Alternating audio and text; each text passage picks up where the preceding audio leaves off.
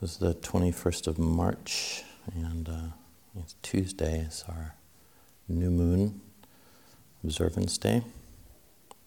And the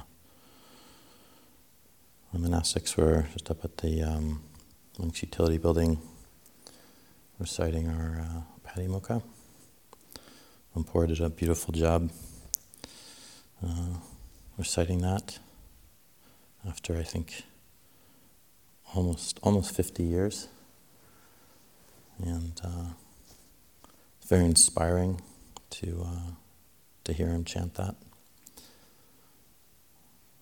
And to know that he's been doing it for 50 years.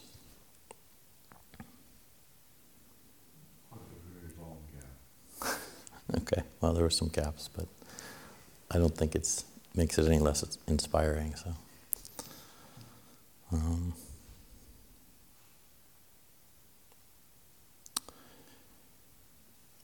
so just reflecting on this life. I'm personally just coming out of a solitary retreat of a month, and I was definitely delighting in solitude, and really enjoyed that, and that came with a lot of appreciation and gratitude for being able to actually do something like that, which required some of the other monks here and Anagarika supporting that, especially the retreat crew supporting that, and then of course all of the people who make the generous offerings to support the monastery, to have kutis and robes, all these requisites. So it's just sort of a feeling of delight in others' generosity, and a delight in that sense of goodness, and that I can actually partake in that goodness and be a benefactor of it.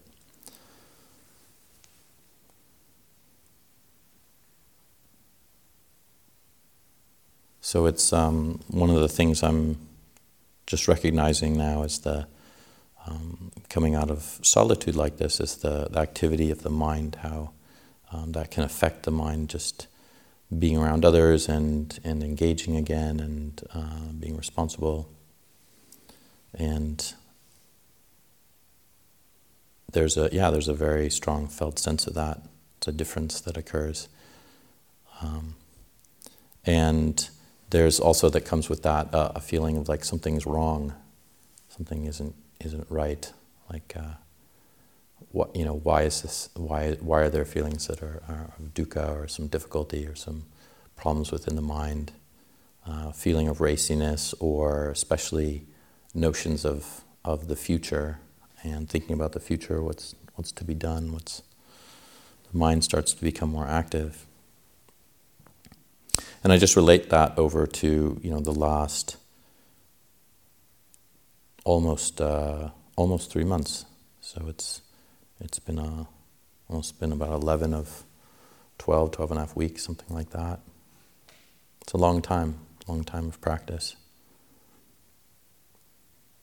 And I think it's helpful for those all of us here at the monastery we've been engaging in this, just to kind of have a sense of that. We do understand that time is something that is quite illusory, and it's comes with a lot of causes and conditions. We can feel things are dragging on for just very long periods of time, excruciating long periods where we don't know if we can deal with it, and yet that can just be 45 minutes. Other times it can be like days and weeks go by so quickly we're just amazed it's March already. And so in regards to that, though, there's a sense of like that something has passed, there has been some change. Many of us entered the retreat in one way or another, and then we've gone on a particular journey within our own minds. And often, a lot of that journey is defined by the expectations we've had. The expectations we've had of whether something was going to be good or not, or whether it was good. and also hopefully thinking about that word good. What is the experience of that? That sense of how do I define what was good for me? Is it based on pleasantness? Did I have pleasant experiences, pleasant mind states, meditations that were quite peaceful? And is that, that's what good is? And then we might think that when we struggle, when there's a lot of difficulty, there's pain, sometimes we want to, just cry or go shrink back in some corner or just sleep through it. And that's considered quite negative, painful, difficult, and not working. And it's helped to reflect on the sutta that Lumpur spoke about, where he talked about how the Buddha said that it's better to live in a more wild, forested situation, where we're surrounded by nature, and yet we're having a lot of difficulty within our own minds. The practice is coming with a lot of difficulty and struggle. Than it would be to be surrounded by city walls and cars, and the Buddha didn't say cars, but the senses as being like really encroached by people, and yet have an easy time, have a pleasant meditations, and why is that? Because it's where you think about what we're capable of. One is just to have that space, of solitude, and how helpful it is. I think it was Mahakachana would talk about that when he talked about his experience of, why he would still go and practice in extreme ways out in very secluded places in the forest when he was already an arahant. And he found that still just really beneficial for him. And once more, it also inspired others to do the same. And so there's, when there's not activity, we do have the possibility to really understand our own minds in a more peaceful, settled way. But we always have to deal with activity in a certain way or another. We have to come back to that. But that seeking of seclusion and seeking of quiet places is very important for our practice, and it's something that we can try to engage in as much as possible and try to bring about. So we do want to be careful of kind of the conditions we surround ourselves in, and the people we surround ourselves with. So Lumpur was talking about our taking a refuge. Our refuge is in Buddha, Dhamma, and Sangha. And what does that really mean? Because from a theoretical point of view, it seems like, okay, yeah, these are the ways I go for safety, and we can think about that and believe in these refuges. But as Lumpur was mentioning earlier this evening, speaking to the monastics, it's a lived experience, taking refuge.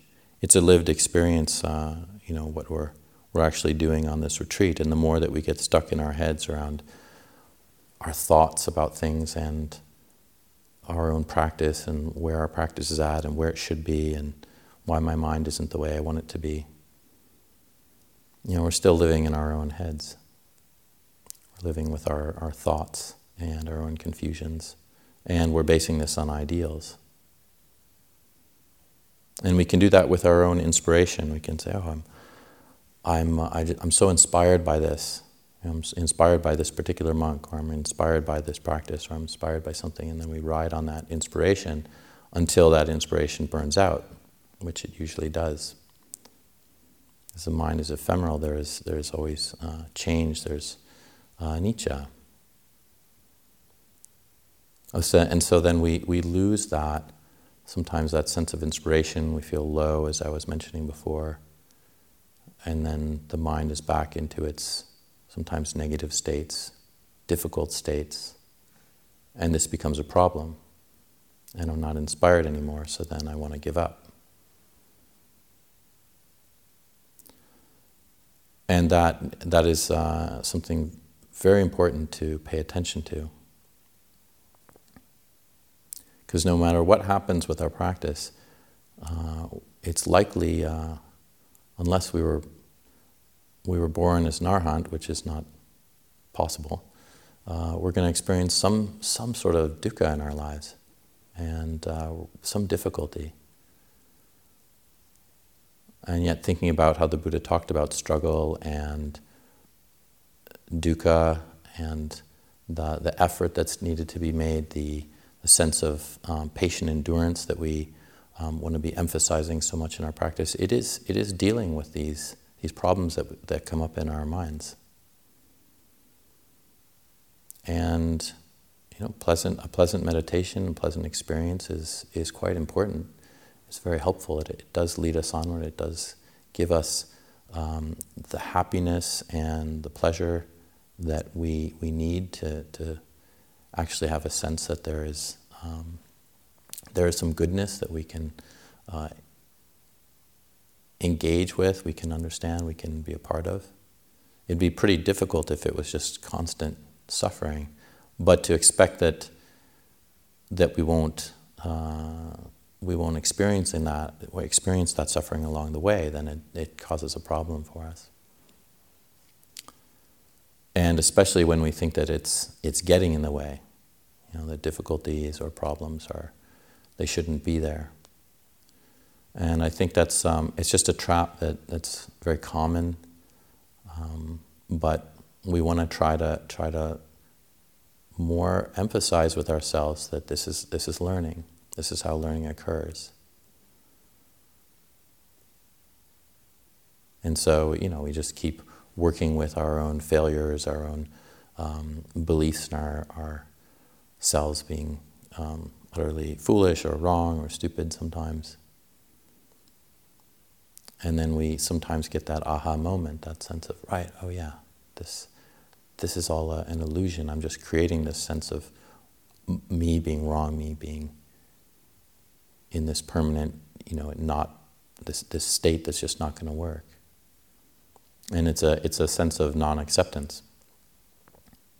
So when we accept those difficulties, those problems along the way, in our journey, then it makes this practice and this engagement with the Buddha's teachings just so much easier, because we don't put up sort of boundaries or a sense of what should or shouldn't be happening. And I think that's where this sense of refuge really is helpful.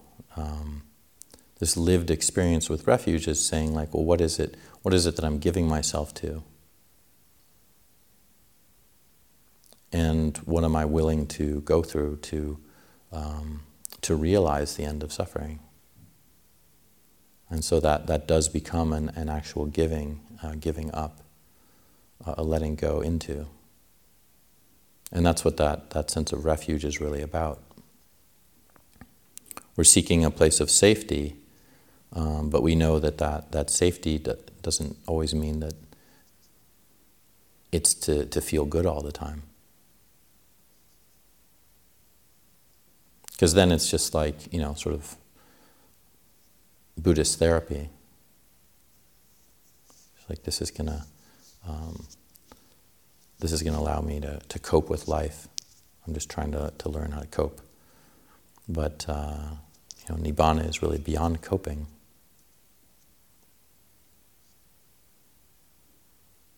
And so one of the things that I really appreciated that Lumpur was talking about was that when we have a refuge and we're willing to give ourselves to it, we give ourselves to the Sangha, we give ourselves to the Buddha, give ourselves to the Dhamma, then we're letting go of our own cherished sense of who and what we are. This is for me, this is what I need, this is how I have to have it. It has to play out in this particular way. And so that's where the refuge is. It's really like seeking safety in that sense of giving up me, my needs and my particular views and opinions, and the safety that we might tend to go towards is a different kind of refuge. The refuge of me and my comforts and my own happiness, and my own sense that if I'm not experiencing peace and happiness all the time, then something's wrong, rather than a refuge in understanding and learning the Dhamma.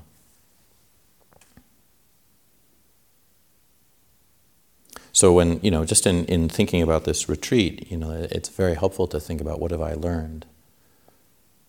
What have I learned about my own mind? What have I learned about how the Buddhist teaching has really helped me understand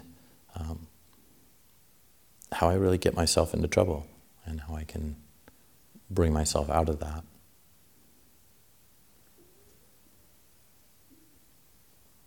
And of course, nobody likes suffering. I mean, maybe some people do, but it's understandable that when it's unpleasant and difficult, it's difficult with the path. It's just hard.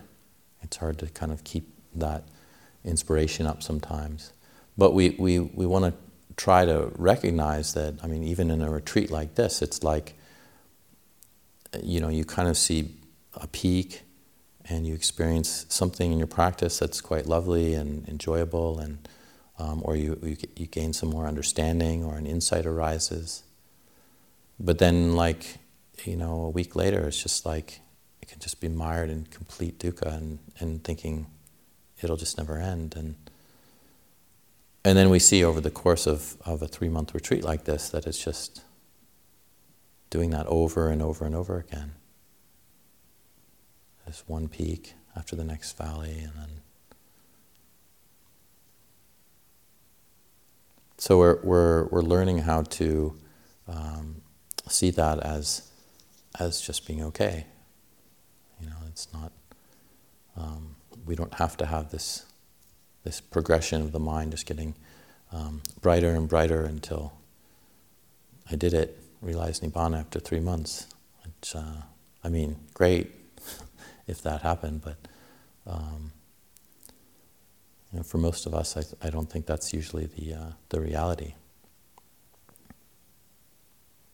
But there is the reality of understanding, the reality of learning, and really having a very deep sense of how each of us has engaged personally in this practice, and for the last 3 months really had some understanding, had some sense of nuance from the mind, and how we can better utilize the Buddha's teachings, the insights we've gained. And it's important to be honest with ourselves, because we might, I haven't had any insights, it's just been nothing. Wow, I don't know, just living in community, one gains insights, understandings.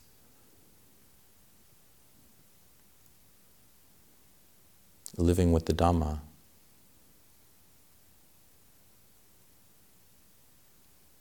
So I'm just encouraging us, as we're coming to an end of this formal retreat time, to try to examine our perspective and how we've been looking at our own experience.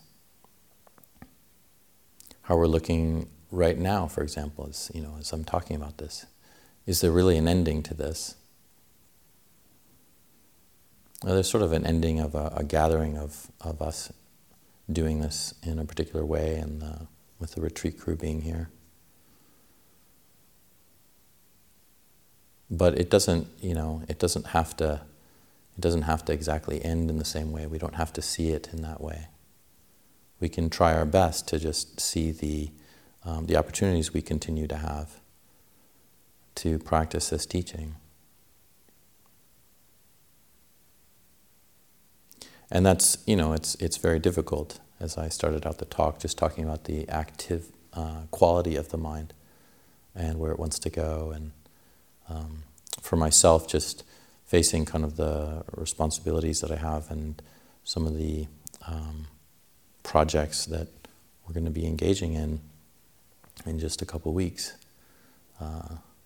assuming I'm still here, still alive, then, as well as everybody else, then, the mind can move into that active sense. And it's very normal and natural, but what is unhelpful is to think, oh, this is terrible, this isn't right, and it shouldn't be this way. And or the mind's, oh, we should be on retreat all the time. Why can't we be on retreat all the time? Well, if we were on retreat all the time, or what would that be like? Probably wouldn't be any food, wouldn't be any shelters, wouldn't be any roads, wouldn't be any paths, wouldn't be any buildings here. It just doesn't quite work.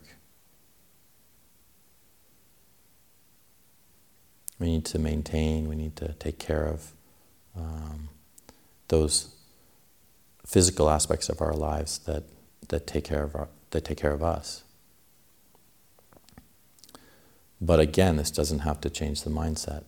So as the mind is becoming more active and activated, then that becomes our object. That becomes what we study and what we can take a great interest in, rather than thinking or lamenting that something's wrong or it's not working, or I can only be in this particular condition when it's quiet and peaceful.